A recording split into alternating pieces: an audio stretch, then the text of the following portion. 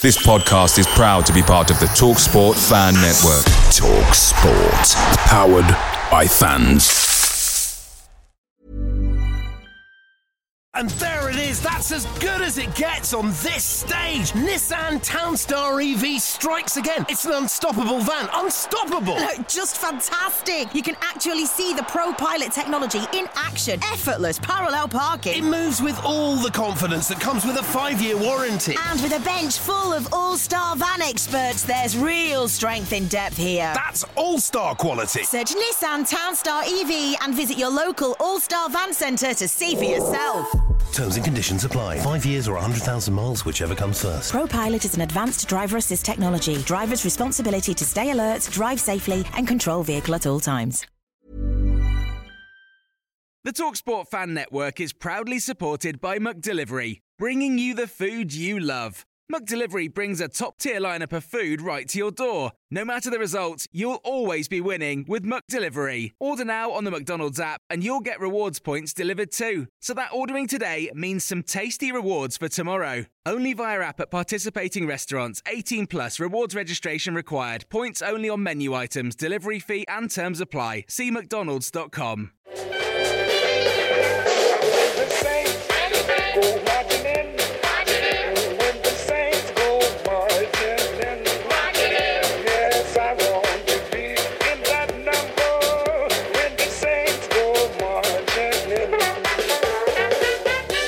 Hello, and a very warm welcome once again to the Total Saints podcast. We are the weekly Saints podcast, your home for all things Southampton Football Club. This podcast is being live streamed on YouTube, Facebook, X, and Twitch in HD tonight, by all accounts. So good evening if you're watching along live. Our podcast is supported by our loyal Patreon community. Without you, we couldn't make the show each week. So thank you as always. And a huge thank you to Pitter Self-Drive for sponsoring this episode. They're offering TSP listeners 10% off rentals with the code TOTALSAINTS. That's all one word. You can use that code when you're booking online or quote the code when you're booking over the phone. They offer cars, vans, trucks, and minibus hire at very reasonable prices. They're also flexible on short-term or long-term rental needs, and they operate a 24-hour drop-off service, so there's no need to stress about dropping off the vehicle in working hours. And if you need a van for a tip run or maybe to move some furniture, they also offer hourly van hire. Pitter Self-Drive is based in West End, making them the best solution for Southampton van hire at affordable prices. You can find out more and get in touch via the website, which is pitterselfdrive.co.uk, or give them a call on 02380 474 443. Coming up this week on the podcast, Saints extended their unbeaten run to 21 league matches with a comfortable win at Rotherham United. We're going to review that game. And we've got two home games this week. On Tuesday, it's the FA Cup fourth round replay against Watford. Then in the league, it's the visit of Huddersfield Town on Saturday. So we'll look ahead to both of those games. My name is Martin Stark, and joining me this evening is Glenn Delacour, who's the writer of the blog League One -10. Alfie House is senior Southampton reporter for the Daily Echo, and Steve Grant is the owner of SaintsWeb. All underpinned by our TSP patrons, this is episode 262 of the Total Saints podcast. Your home for everything Southampton FC. From dedicated Saints insight to exclusive interviews. Live on YouTube every Sunday and available to download wherever you listen to your podcasts. This is the Total Saints podcast. Now, we start with the weekly nod to our Patreon community, whose monthly contributions support the show. There are 4 tiers ranging from £5 to £20 per month. And aside from supporting the podcast, each of those tiers has different perks, like access to the ad-free version of the podcast. There's exclusive TSP t-shirts and merch bundles. There's the TSP FPL, and you get access to our TSP events and much, much more. And this week, we are very excited to be launching the new look TSP shop. Now, there are some hoodies, t-shirts, and mugs to start. Loads more to come over the coming weeks, all modelled by us this evening. So if you fancy looking like Steve or maybe dressing like Glenn Delacour, then go and check it out and have a little look. We'll be adding the Patreon discounts to each tier as part of the membership perks, and we'll have that set up in the next few days. In the meantime, if you want to go and have a look, and I do recommend you check it out, you can head online at shop.totalsaints.co.uk. Now, if you want to get involved in supporting TSP each month, head over to patreon.com/Total Saints Podcast for all the details. All those links are in the podcast show notes, and you'll find them in the YouTube description as well. Right, let's talk football, shall we? Saints moved back into second place with a decent win at bottom club Rotherham United. Alfie, you were there covering that game for the Echo. Was it as comfortable as it sounded? Yeah, I think it probably was, to be fair. Gavin Bazunu made a decent save at the end of either half, but other than that, he wasn't really tested at all. And obviously, Bednarek gave the side a perfect start on his 200th appearance. And I think, to be fair, Ryan Fraser basically won the game in the first sort of 35 minutes because it was him that was constantly peppering down the left. And then obviously a brilliant set for Adam Armstrong with his second as well. And I think they probably should have been 3-0 at half-time, to be honest with you, because Will Smallbone had one that was saved by Johansson. I mean, that Johansson for Rotherham, I'm sure we'll get onto him, but he is excellent. And if any Premier League team wants a backup goalkeeper next season, I would be 100% going for him if he's available, because both games, St. Mary's and now at New York, he's been fantastic. But yeah, the second half, it was dull. It wasn't entertaining at all, but they didn't need to be. They were 2 goals up, they were cruising, and I think the packed away end sort of kept themselves entertained. I think from the 63rd minute onwards, it was basically 23 undefeated without stopping for the entire time. So yeah, another 3 points. Comfortable. They're not a very good side, and they're in a bit of trouble. I think their home support sort of reflected that, because it wasn't a brilliant atmosphere from everywhere else in the stadium. Glenn, is it fair to say this was justice for Russell Martin after that draw earlier in the season, perhaps? Because that we spoke about this last week. That was one of the games that frustrated him immensely, and you kind of felt like if we got a decent win or at least 3 points, he would be able to get that out of his system. Yeah, I'm not sure justice is the right word. Maybe a bit of redemption. Yeah, he obviously took this one very seriously because, the result against them earlier on in the season bothered him. So yeah, I think he would have been happy. It was interesting that we came up with a new kickoff routine right from the start, which had obviously been unveiled specifically for this game. And it was all about getting the first goal today and then keeping going in exactly the way that we did in the first game. Mm. So, as I said, he obviously really, really wanted to win this game, probably more so than any other game because of how much it keeps bothering him. I mean, Alfie's mentioned it quite a few times that he will randomly bring up the Rotherham game in press conferences even when he's not asked about it. It's not just us, is it? No, he keeps on bringing it up. It's almost absolutely, he won't let us forget it. Yeah, because that was the time when his old philosophy. We played well enough. We had 90% possession or whatever, and we ended up only getting 1 point. So that was the time it didn't work out for him. But we were warned there would be days like that when he became our manager. But thankfully, recently at least, or since that game, there haven't been too many of them. So happy days, and it was comfortable against what I thought were basically Rotherham were like a pub team, really. I thought they were a pub team with a world-class goalkeeper playing as a ringer. That's what it reminded me of. There's a temptation when you get a little bit older to look back at football in the old days and get a bit nostalgic about, football used to be better. But, it was Tranmere Rovers in the League Cup, wasn't it, with the centre-half going up to take throw-ins from both sides and just launching missiles into the box. It was just they were rubbish, really, and they won't be a loss to the Championship when they inevitably go down. Most teams try and play some football, at least try and play, but I don't think I've seen a team that attempted even to play less than Rotherham did. So, but it could have been tricky, but we've learned. We're a better team now than we were back then, and got the job done. Steve, you were there yesterday. What was it like? Good atmosphere? They've ground out some results, haven't they? So really, you kind of go, it's a good win away from home again. Yeah, it was a potential banana skin, given, as you say, their record against the other good sides. Ipswich and Leeds have gone away with only a point. Middlesbrough got beat. Leicester needed an injury time winner. So, yeah, to have got it done in such comfortable fashion. I think that partly that's reflective of the fact that Rotherham have now been kind of cut adrift a little bit, and there's less hope for them, really. So they don't kind of go into games with the same gung-ho sort of attitude against these against the bigger sides that they perhaps did earlier in the season. But as mentioned, that kickoff routine, we were on it from literally the first kick. And we score in the 4th minute, and yet you could justifiably say that goal had already been coming. It was no surprise when the ball hit the back of the net, and we just did our jobs. Little fuss. The pitch was tacky, to say the least. Ball bobbling up off people's shins all the time, and it looked difficult to keep possession at times. But we kind of worked the ball into space and allowed runners to kind of negate the pitch conditions, so that we weren't trying to always play these play pretty triangles in the toughest parts of the pitch. We were actually looking for the ball kind of through the channel and in behind a lot. And obviously Ryan Fraser had a whole lot of success in the first half hour, 40 minutes of the game through doing that. Second half was, as Alfie said, was a bit of a non-event really. Could still have scored a couple, but just saw the game out with a minimum of fuss really. The second half was an interesting one, wasn't it, Alfie? What was it for you when it kind of like went off the boil a bit? Was it a case of job done, or was it having to deal with Rotherham and the way they play?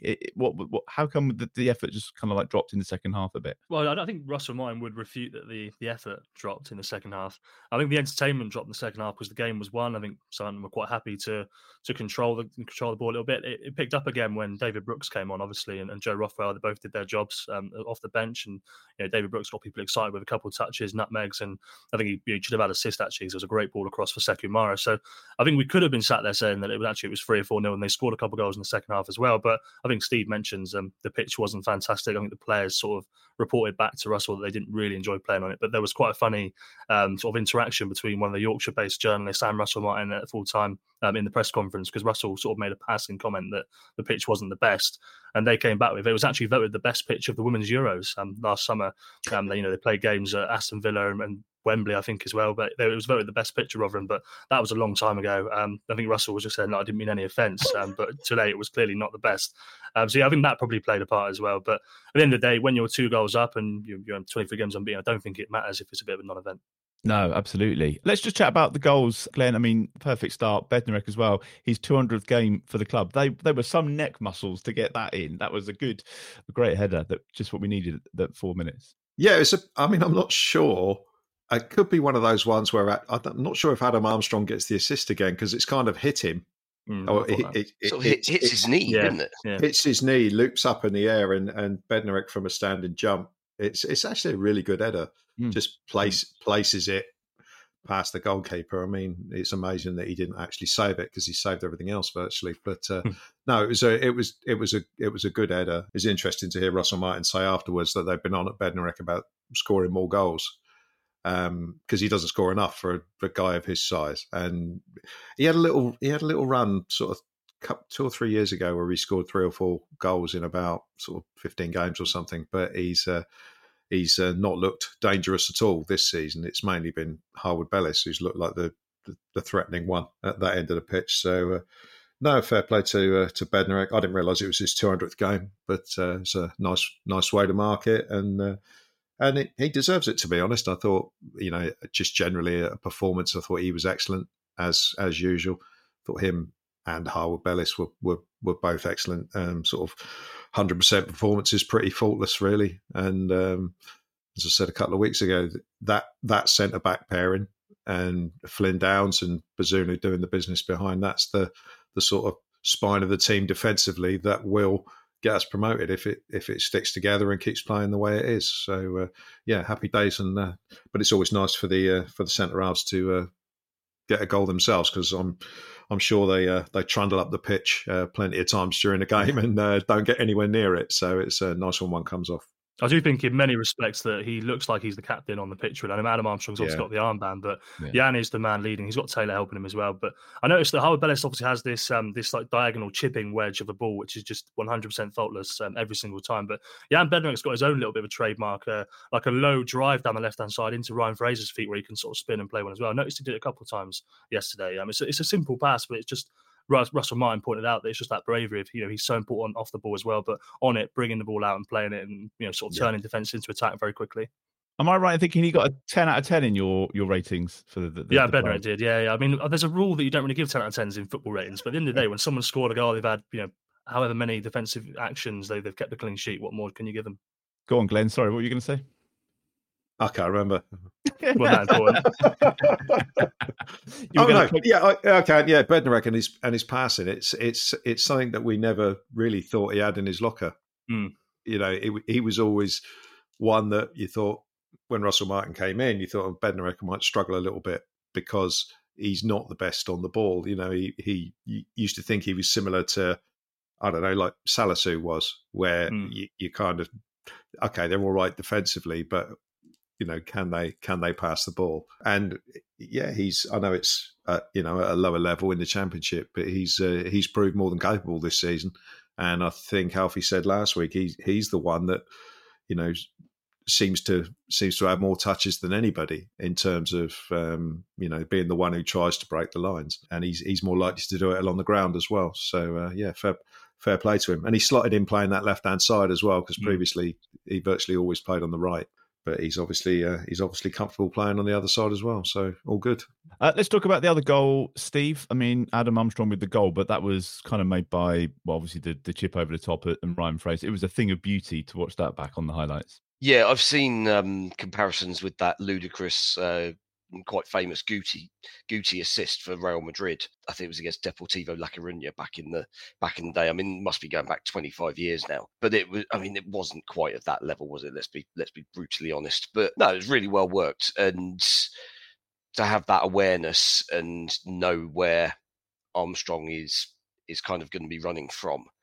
I mean, obviously he'd have got a shout for it, but to kind of still manage to lay it off perfectly into his path. I mean, I don't think it's the best of finishes in all honesty. The keeper has actually made a bit of a pig's ear at that one. Did he hit it too well? No, he's not hit it at all well. He's scuffed it, if anything. But it's but I think the keeper's expecting a hard finish, and he's just kind of dived over the top of it a little bit, really. But yeah, that's really, really well worked. What's that, 15 goals for the season, potentially 12 assists if we're giving him the first goal. So, yeah, let's credit where it's due. 27 goal involvements in February is fairly ridiculous. And obviously a debut for David Brooks. Did you see enough yesterday, Alfie, to get excited about what that might hold for the rest of the season? Yeah, well, I think to be fair, we saw enough last Thursday to be excited about it, because we played, however many, was it 90 or 70 minutes against Swansea, Championship side, and was unbelievable.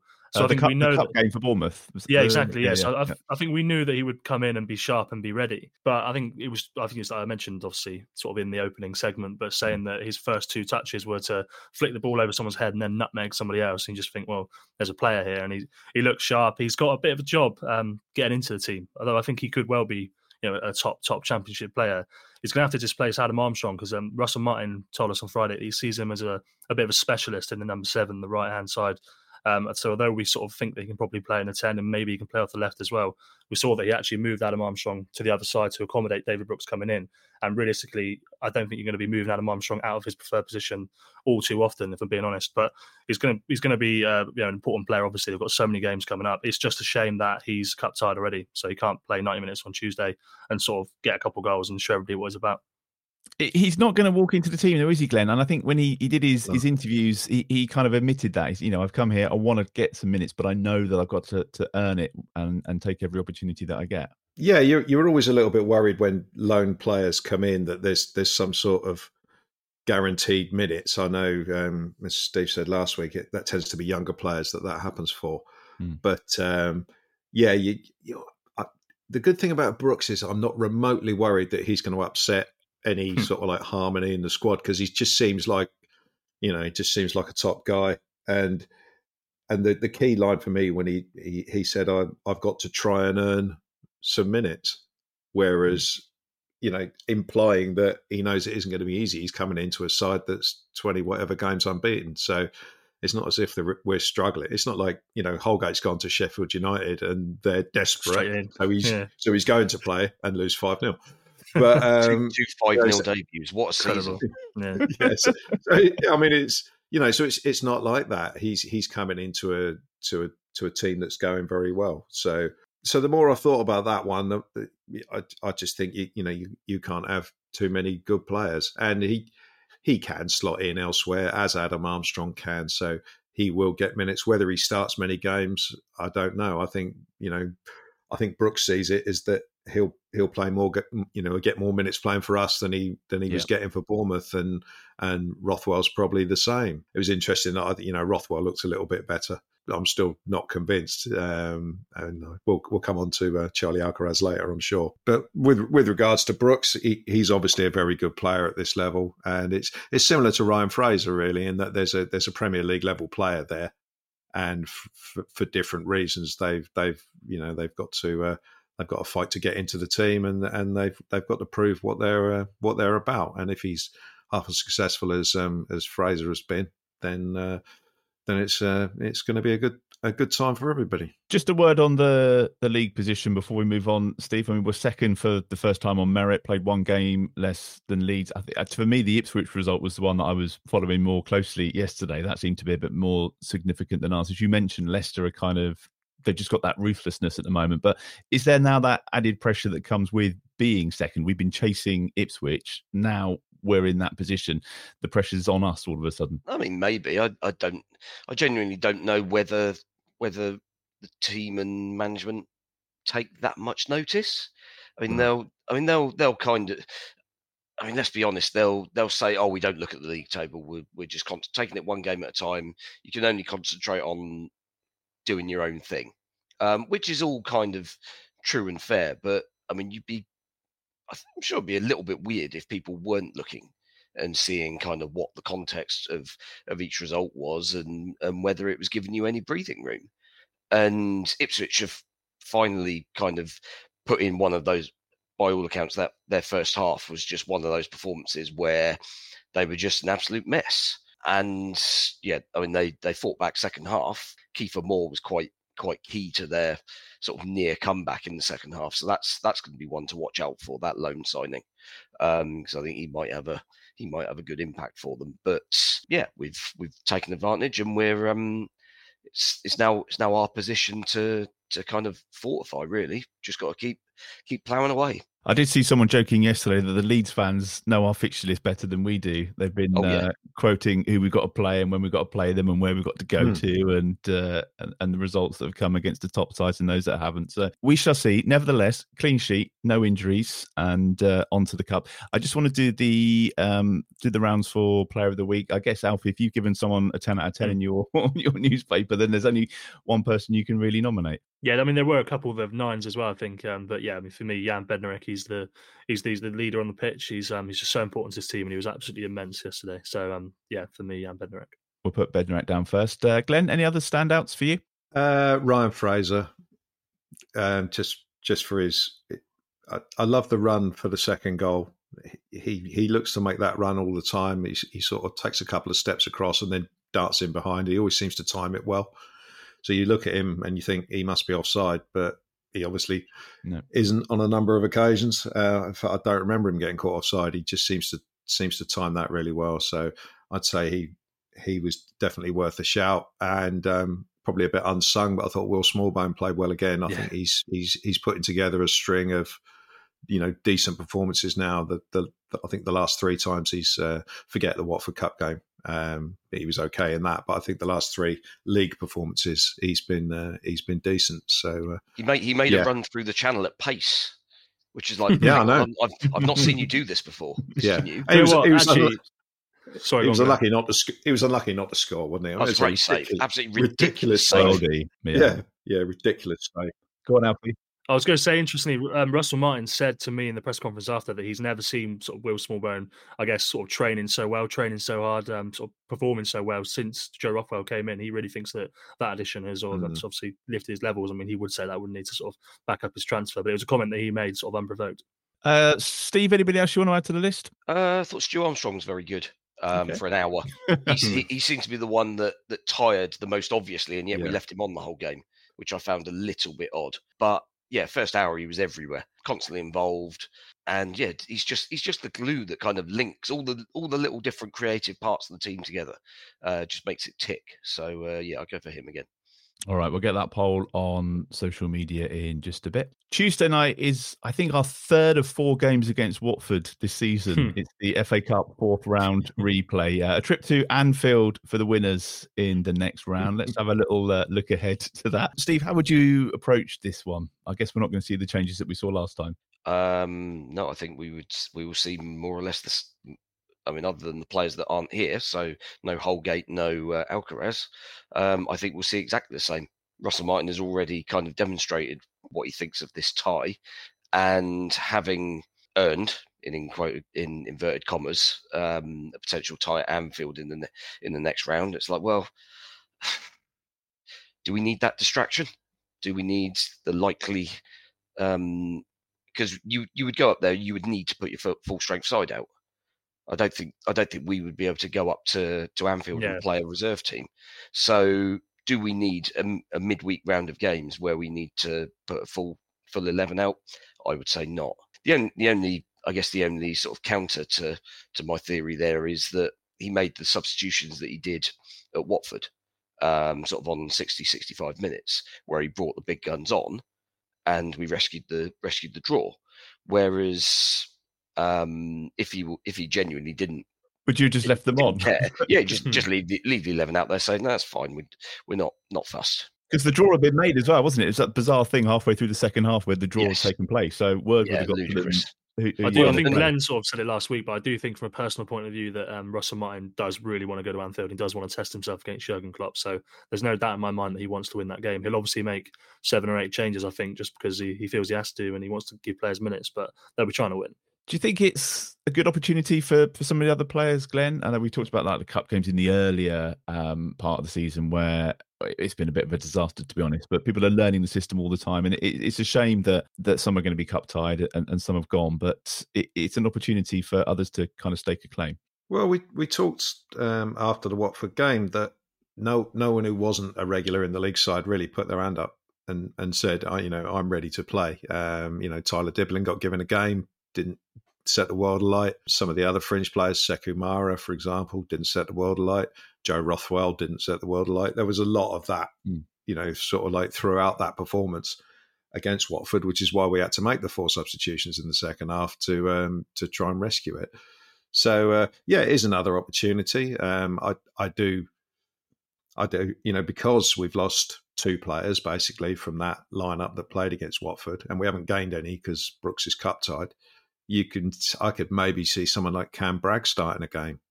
I could see maybe him coming into the midfield. So then maybe that would be a massive opportunity for him. You've got to think that maybe Sam Ammo or Tyler Diblin will get given another go, and to see what they can do. Jaden Magoma will play again. Yeah. And it'll be and obviously Jack Stevens will start somewhere, either centre back or right back, to try and get him up to speed again. But it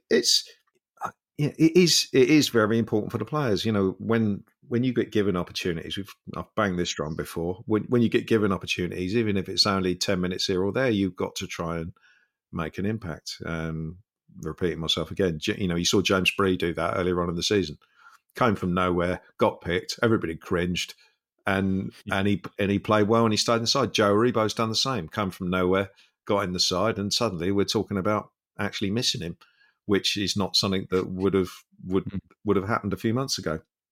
So it's a big game for the likes of Sekou. I'm going to keep banging this drum as well. Sekou Mara, when's he going to step up? When's he going to actually put in a performance where you think, oh, okay, this guy might be a legitimate option to play centre forward if someone's injured. So there's opportunity out there for people, and it's just whether it comes together in a coherent enough fashion to be too good for whatever team Watford put out. And I suppose, Alfie, it's about keeping the momentum ticking over, because we saw Ipswich lose their cup game and then they lose the league game after that. So he just want to, Glenn, I think, touched on it last week. If you're going to go to Anfield and get beat, that's okay. You can go there and you can lose your unbeaten record. But you want to keep that momentum going at home if you can. Yeah, you might as well keep the unbeaten run going. You might as well win at home. You might as well win every game you play if you can. So I don't I understand that it's obviously not the priority, but they'll 100% be trying to win. I think the other thing I'll be looking forward to is there will be minutes for Sam Edozie as well.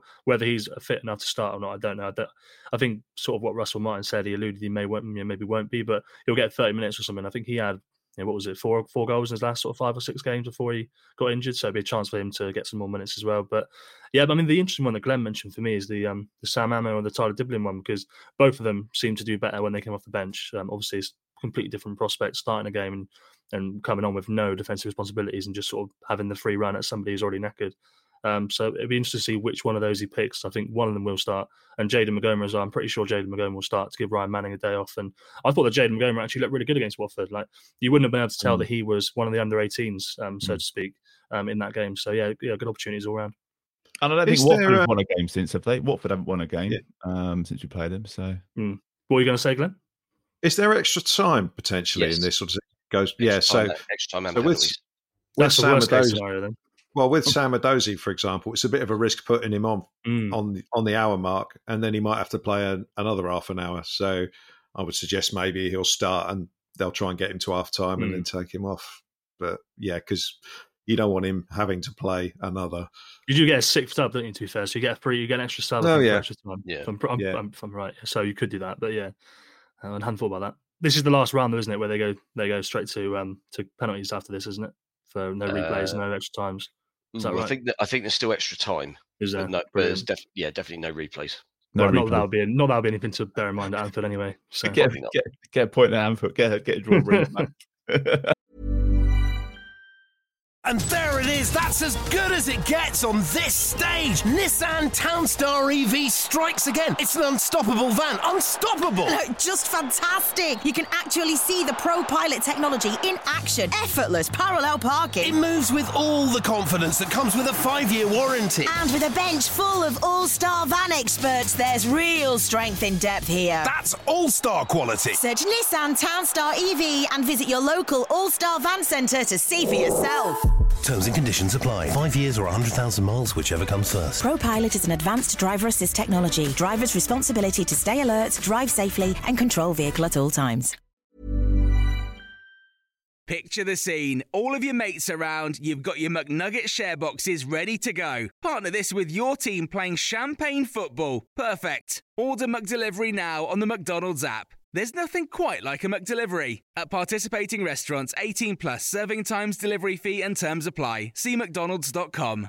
All right, it is a really busy month. Obviously, the busy month of February continues then with a home game on Saturday against Huddersfield. Glenn, it's another chance to get revenge for a poor result earlier in the season. Yeah, it was, and we really didn't play well at all in that game. We had a little sort of 5-minute spell when we scored, but up to then we weren't great. And in the second half, we were terrible. That was when we were still almost being complacent at 1-0.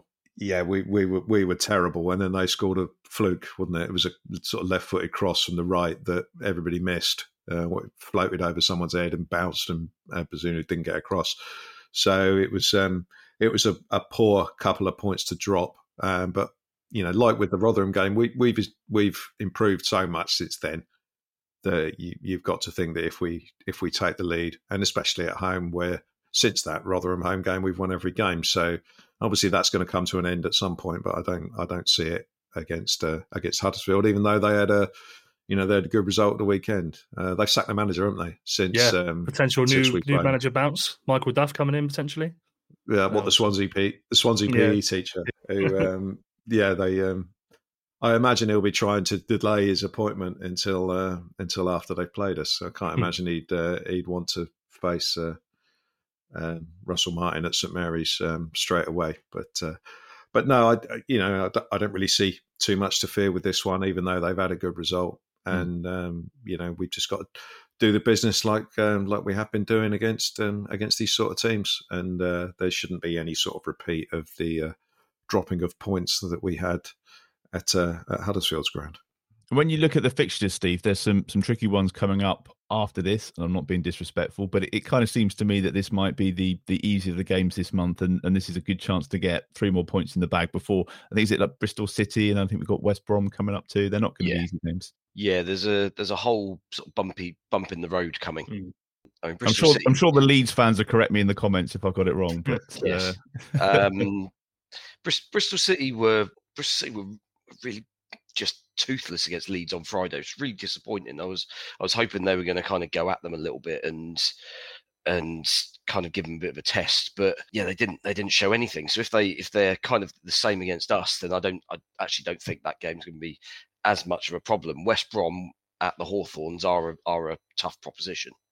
They've got a very good home record, late win against Birmingham yesterday, but yeah, Huddersfield is without a doubt the sort of the one on that run of games coming up where you'd say, I mean, absolutely, that's a home win, and I don't think I'd be going anywhere other than a comfortable home win for that. Alfie, this was the game back in November, I think, where we were struggling to get that second goal. I think you wrote about it at the time. We spoke about it at the time. That was what was really costing us, especially away from home. But it seems that we're over that now. So that shouldn't be a problem on Saturday. Yeah, well, away from home, I think it's still been since February 2020 that Saints haven't won by 3 goals on the road. So I suppose you could say that's something that is still going on. But yeah, I mean, this one you'd like to think it'll be routine enough.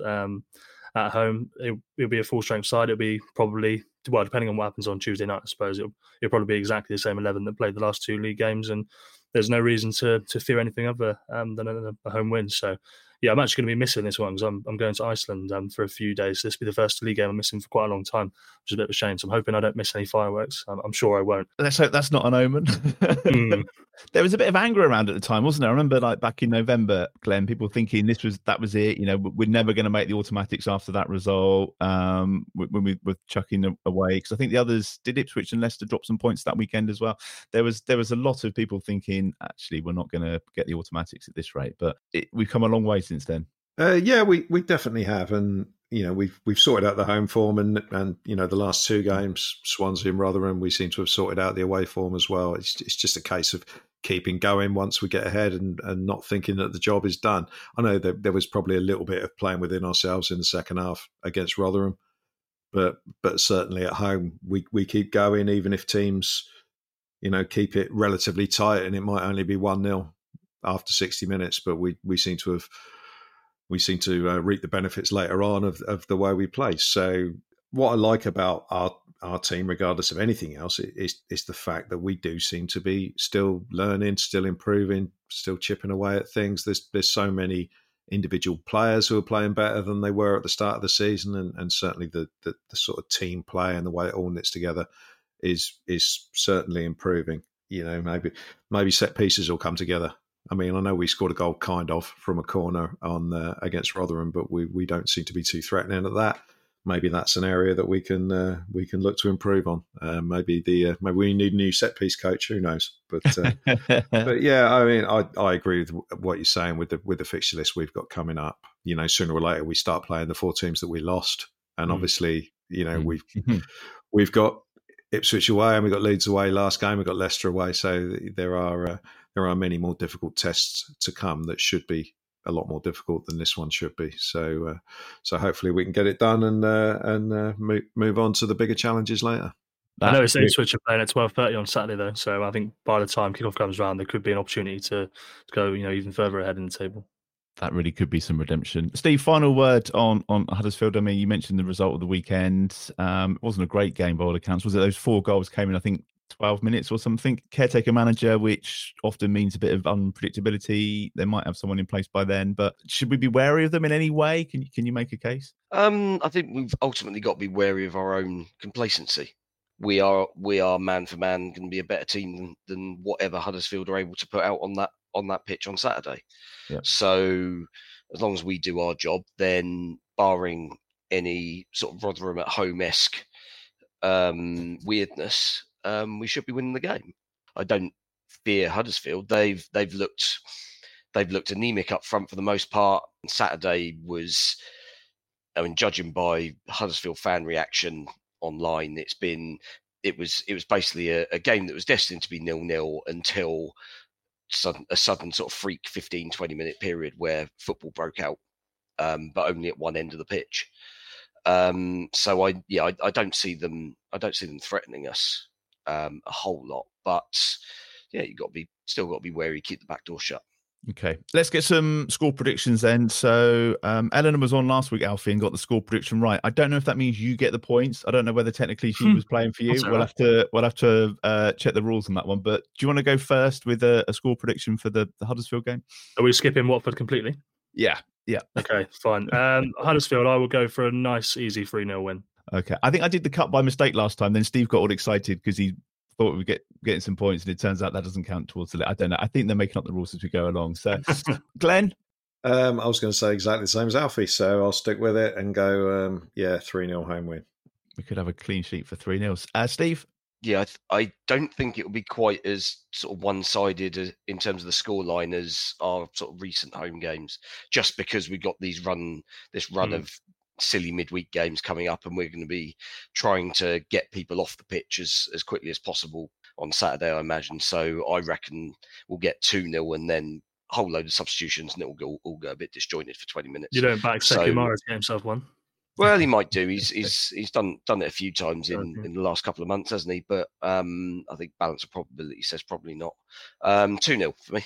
Okay, thank you. Well, now that the January transfer window has closed, we can look back at the business that Saints did. If you're watching live, I'd be interested to see how you would rate the transfer window out of 10. So by my reckoning, David Brooks and Joe Rothwell coming in, Charlie Alcaraz and Mason Holgate going out.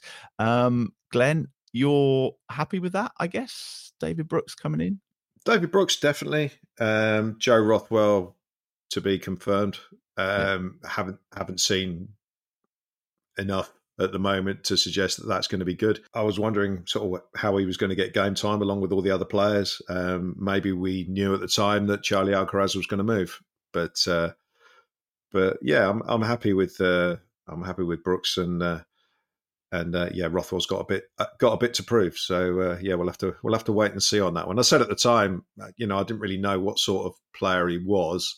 Saw a little bit of him driving forward against Rotherham. He doesn't look like a defensive midfielder.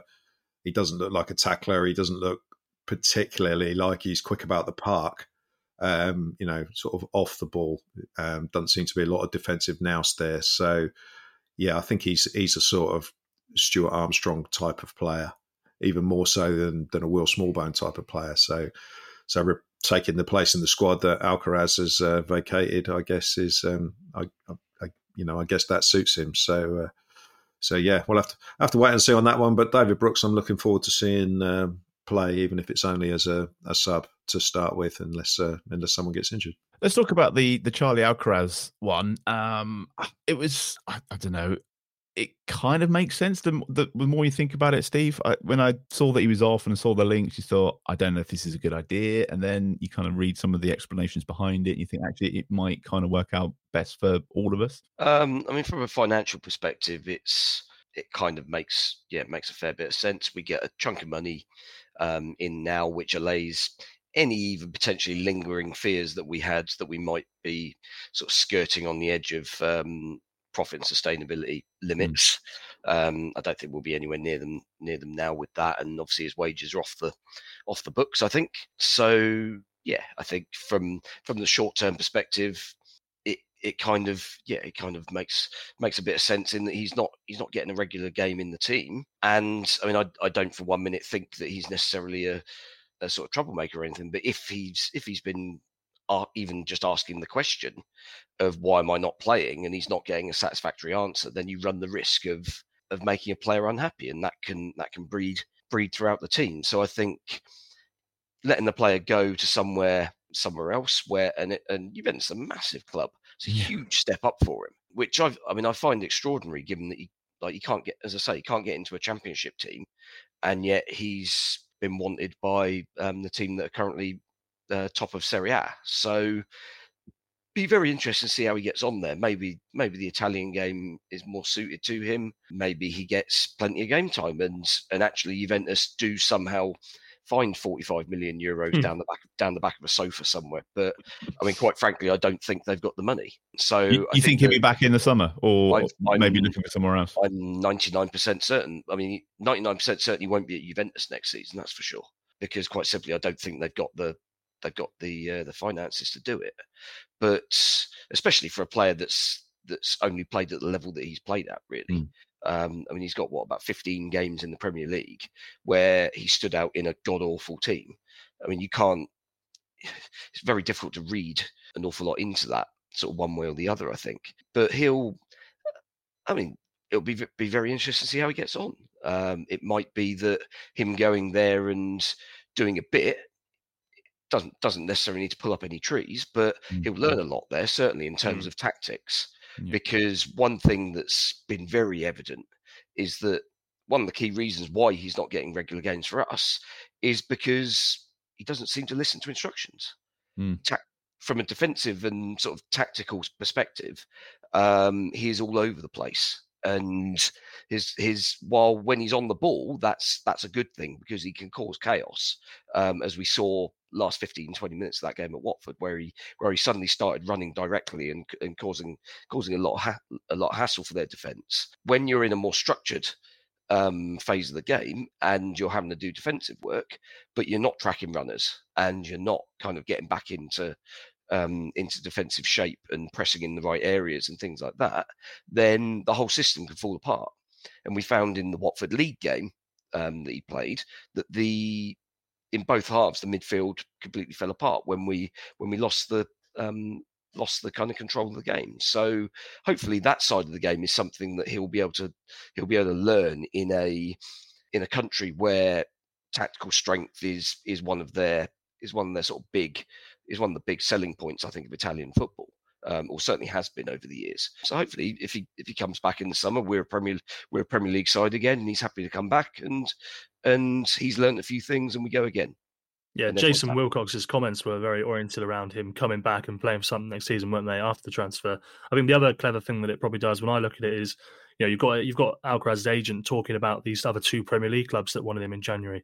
For Saints, setting this sort of 45 million valuation, it lets other clubs know what they're going to be looking for. If anyone comes in the summer, they're going to have to sort of stump up some cash for him. So there's no chance you're going to get him on a 20 million bid or anything like that. They've set their marker out. This is what we think he's worth. He either comes and plays for us or you pay it. And he signed that new deal as well, didn't he, Glenn? Just back in the summer, wasn't it? Not that long ago. So they've protected the value of the asset there for sure. Yeah, it's a bit of a strange one. I thought that was a bit of a strange one at the time because he'd obviously only been there 6 months. Yeah, whatever, and you're signing a new contract after 6 months. So, it was obviously more a business decision than a rewarding a player for, or trying to get him to stay for a long period of time. It's just the way the modern game is, I guess. You often hear about protecting the value of the asset with contracts running down and Bosman rulings and all that sort of stuff, and that's why they offered Che Adams a 1 year, wasn't it, to try and stave off this fact that he's going to walk for nothing at the end of this year, in all likelihood. So when they offered him a 1 year, I thought they offered him a 1 year, sort of like earlier on this season. This season was a 3-year contract offered. Oh, was it? Oh, okay, fair enough. It was the same money, but 3-year contract. No more money. That's right. Yeah. But but that's the sort of thing that goes on these days. Alcaraz is a strange one. I mean, on the face of it, why wouldn't you keep him here? I mean, if we were going to sell him permanently, 40, if Juventus had genuinely offered 45 million now, and you go, okay, fair enough, see you later. But loaning a player out for half a season, I mean, we did similar, I guess, with Bella Kotchap at the start of the season. He's a player that Russell Martin wanted to work with, but we saw it was best for all parties to loan him out again. I don't really know how that one's going, whether he's likely to come back. He had surgery on his shoulder injury that he had when he was here, and he hasn't played anything. Yeah. I mean, was the intention there for him to come back? Because I know with some of them, like Chilette Azar is out. My sort of presumption with him was that he didn't want to play in the Championship. That's sort of the vibe I think he got.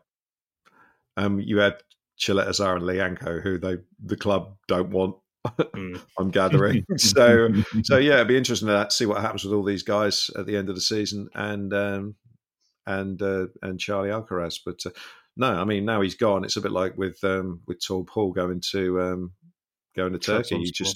You just hope they do as well as they possibly can, and either come back to us as a better player or come back to us and we can sell them on for a bit more money than we would have done otherwise. The other thing about the loans, you do get a few quid for these loans as well. Like you don't get outrageous fees like you will for Charlie 3 million. But like Paul Onuachu, I imagine they banked a few £100,000 just by loaning him out and stuff like that, as well as getting the wages off. So there's that sort of thing to consider from a business point of view. I guess the success for us with the window too, Alfie, was more about the players that didn't go. Nikki got in touch with a question and she said, could Alfie maybe provide any further details on what, if any, interest there was for Che Adams and Kyle Walker-Peters during the transfer window? Did the club have to work to try and keep them, or was there actually, at the end of the day, no bids? The attention was elsewhere? Well, if there were any official bids, the club have kept it very quiet, I think is what I would say. I mean, Russell Martin's messaging has been that everybody was on board and, happy days. That's exactly how it worked out. I did hear one sort of like unverified whisper that West Ham did in fact make a bid for Walker-Peters. It wasn't reported anywhere else after the interest, and I couldn't get anybody to verify it. So it's something that you just can't take as truth. But there's always going to be those sort of whispers around. The couple of times I did speak to Phil Parsons at the training ground or under-21s games, he always made the point of being a little bit worried about a bid coming in sort of last minute and maybe players knocking on the door, sort of asking to leave. I think we saw how the window ended in the summer and the effect it had. But Russell Martin spent deadline day walking his Cocker Spaniel, so he clearly wasn't that worried about it. The one person who Russell Martin did say had a bit of interest in the window that sort of did carry on was Jan Bednarek, and that was something that it wasn't really reported. It was a little bit sort of, I think it was Stade Rennes in France that it was reported around then, but they've kept hold of everybody. So I would like to think that the club sort of took a stance where it got a few days towards the end of the window and they said, well, that's it then. We haven't got time to replace anybody, so we're going to switch the phones off. But, if anything did happen, it's certainly been done in secret and maybe it'll come out later. Are you happy with the strength of the squad, Glenn? Because we talked about this month in particular. There's a lot of big games coming up. Are you quite happy with those that stayed and the little additions? I'm a little bit concerned in the fullback area. Now, we didn't think he was any good, but Holgate was an option there as well. And at the moment, James Bree is out injured. You've got a 17-year-old kid in Magoma who you wouldn't want to throw into a championship game. So I feel we might be a little bit short in that area. But other than that, with Joe Aribo coming back as well to bolster the midfield, then I am I'm reasonably happy with it. Their injuries and suspensions and stuff are going to happen to every team, and we just got to hope that we don't get a sort of like big injury in the defense. Just seems to be the area where we're a little bit short. I noticed we've just sent out that we just sent a lad out on loan to Harrogate as well, one of the under 23s. Sorry, his name escapes me. So Derek Abu, and is it the lad we signed from Arsenal? Is he still around? Zach Arway is still in the 21s, yeah. Yeah, so maybe one of those. Maybe we'll see one of those players on the. Well, at the moment, Nico Lawrence is training with the first team. So Nico Lawrence obviously been recalled from Colchester, where he was injured for most of the start of the season. But he's somebody who Russell Martin's basically handpicked to come back, have a bit of training, have a look at, because he likes what he's seen from him. So maybe we'll see him maybe make a squad, make a bench at some point in the season. Yeah. And was it Thierry Small as well? Thierry Small went? Was that another name? That was a mutual termination. I can only presume that the club tried to find a fee for him all January, and then when it became apparent that nobody was going to pay for him, they let him go so that he could obviously go to Charlton. I mean, that's a strange one, isn't it? I think we don't know what forces are at work there, but whenever I watched him play for the under-21s, he was way better than everybody else. He's quicker, stronger, just so much more powerful. Can play all the way down that left side, but obviously he got 45 minutes for Ralph in Coventry. He looked awful, and then we never saw him again, which obviously isn't great man management, but to be fair, he didn't do anything to deserve a chance. So, look, hopefully he does well at Charlton, right? We want to see players do well. I don't know if he's got an attitude problem. Nobody's sort of said that. So do we want Charlton to do well, given their appointments today? Their new manager will be the least of their worries. Yeah. I mean, he cost the club at least a couple of £1 million, not Nathan Jones, although he did, and Thierry Small. So it's one of those strange ones. That one didn't work, clearly. Okay. Quick word on the women's team as well, Steve. It felt like a missed opportunity today. They were 2-0 down to Crystal Palace. Managed to get a goal back, but it's going to go down to the wire again this league. Yeah, they took too long to get going today, really. And Palace are a good side. You can't hand them a 2-0 start and expect to get an awful lot out of the game. Gave it a good go, but just fell short. But got away with it because results elsewhere more or less went our way. So we're still only 3 points off the top, with I think Charlton are top on 30. They only drew at home with Lewes. Birmingham lost at Watford. and Sunderland lost at home to Blackburn, I think. So yeah, three of the top 5 dropping points against the weaker sides has kept the door ajar somehow. So yeah, just got to go again. Birmingham away in 2 weeks' time after the Man United FA Cup game. That's now turning into a potential must win. The league game, yeah. Just on the cup game though, were you surprised that that's the one they're going to play at Eastleigh, right, and not St Mary's? Yes, it is. Yeah, because I mean, it sounds to me as if that's a pitch management situation with St Mary's. Like we've seen St Mary's this season again, seems to have had that sort of virus bug problem where various sort of quadrants of the pitch get just seem to be completely cut up, despite having not had that much football played on it. So I think the ground staff are trying to manage the amount of minutes that are actually played on it. But you would have thought, I mean, you're playing Man United in the 5th round of the FA Cup, for goodness' sake. It's a chance to get a good attendance. You'd have thought. Yeah, I mean, it's just such an obvious PR win to play at St Mary's in the same way they did with that Arsenal game. Arsenal game, wasn't it? And they got the record. The Conti Cup where they got 15,000 in. So yeah, I'm a little bit baffled by that one, to be honest. But it is what it is. They have dropped the prices to £5 for the game at Eastleigh. I think I saw somewhere they'd sold about 2,500-3,000 already. But I don't actually know what the capacity at Eastleigh is now these days, because they seem to be doing new building work every week there. Well, they were going to put on a temporary stand, weren't they, if they got Manchester United in the FA Cup? Yeah, it was about 5,000 for the Newport game. Now they have got Man United in the FA Cup coming to the Silver Lake, so let's see what they've got. They can try out all the graphics that they had ready to go on the social media, I expect. Right, thank you, chaps. On that note, that's pretty much it for this week. Thanks again to Pitter Self Drive for sponsoring the episode. Don't forget they offer cars, vans, trucks, minibuses on flexible short-term and long-term rentals with a 24-hour drop-off service. And they're offering TSP listeners 10% off rentals with the code TOTALSAINTS, which is all one word. You can use that code when you're booking online or just quote the code when you're booking over the phone. You can find out more or get in touch. Head to pitterselfdrive.co.uk or give them a call on 02380 474 443. You can also follow Total Saints Podcast on all the social media platforms. Have a look for @Total Saints Pod. You'll find us there. You can get in touch. You can get in touch with the DM. You can email us via the website if there's something that you want to share or maybe a question for the guys. Do get in touch this week. And don't forget to check out the new merch shop as well. Final plug for the fine wares that we've got on this evening. Shop.totalsaints.co.uk is the website address, so have a look at that. You'll also find us on Patreon. That's where you can support the podcast with a monthly contribution. It's patreon.com/Total Saints Podcast. There are 4 tiers on there, which range from £5 to £20 per month. And each of the tiers comes with different perks, including some shouts for the patrons in the Francis Benali and the Mick Shannon tier. So thank you to Dave Melton, Mark Atkins, Andy Hollis, Anthony Thompson, Saints in Exile, Gavin Ford, James Harron, Nicky Nicholson, Southampton NY, Drew Dyer, James Kibbe, and Mike E, who are in the Francis Benali tier. And also thanks to Colt Baker, Dave Ernsberger, Ed Busy, Nick Higston, Phil Cook, Nick Reed, Paul Stewart, Phil Horstrop, Matt Hall, and Mark Littlewood, who are in the Mick Shannon tier. Thank you, Glenn. Thank you, Alfie. Thank you, Steve. Thank you for watching. Thank you for listening. And we'll see you again next week.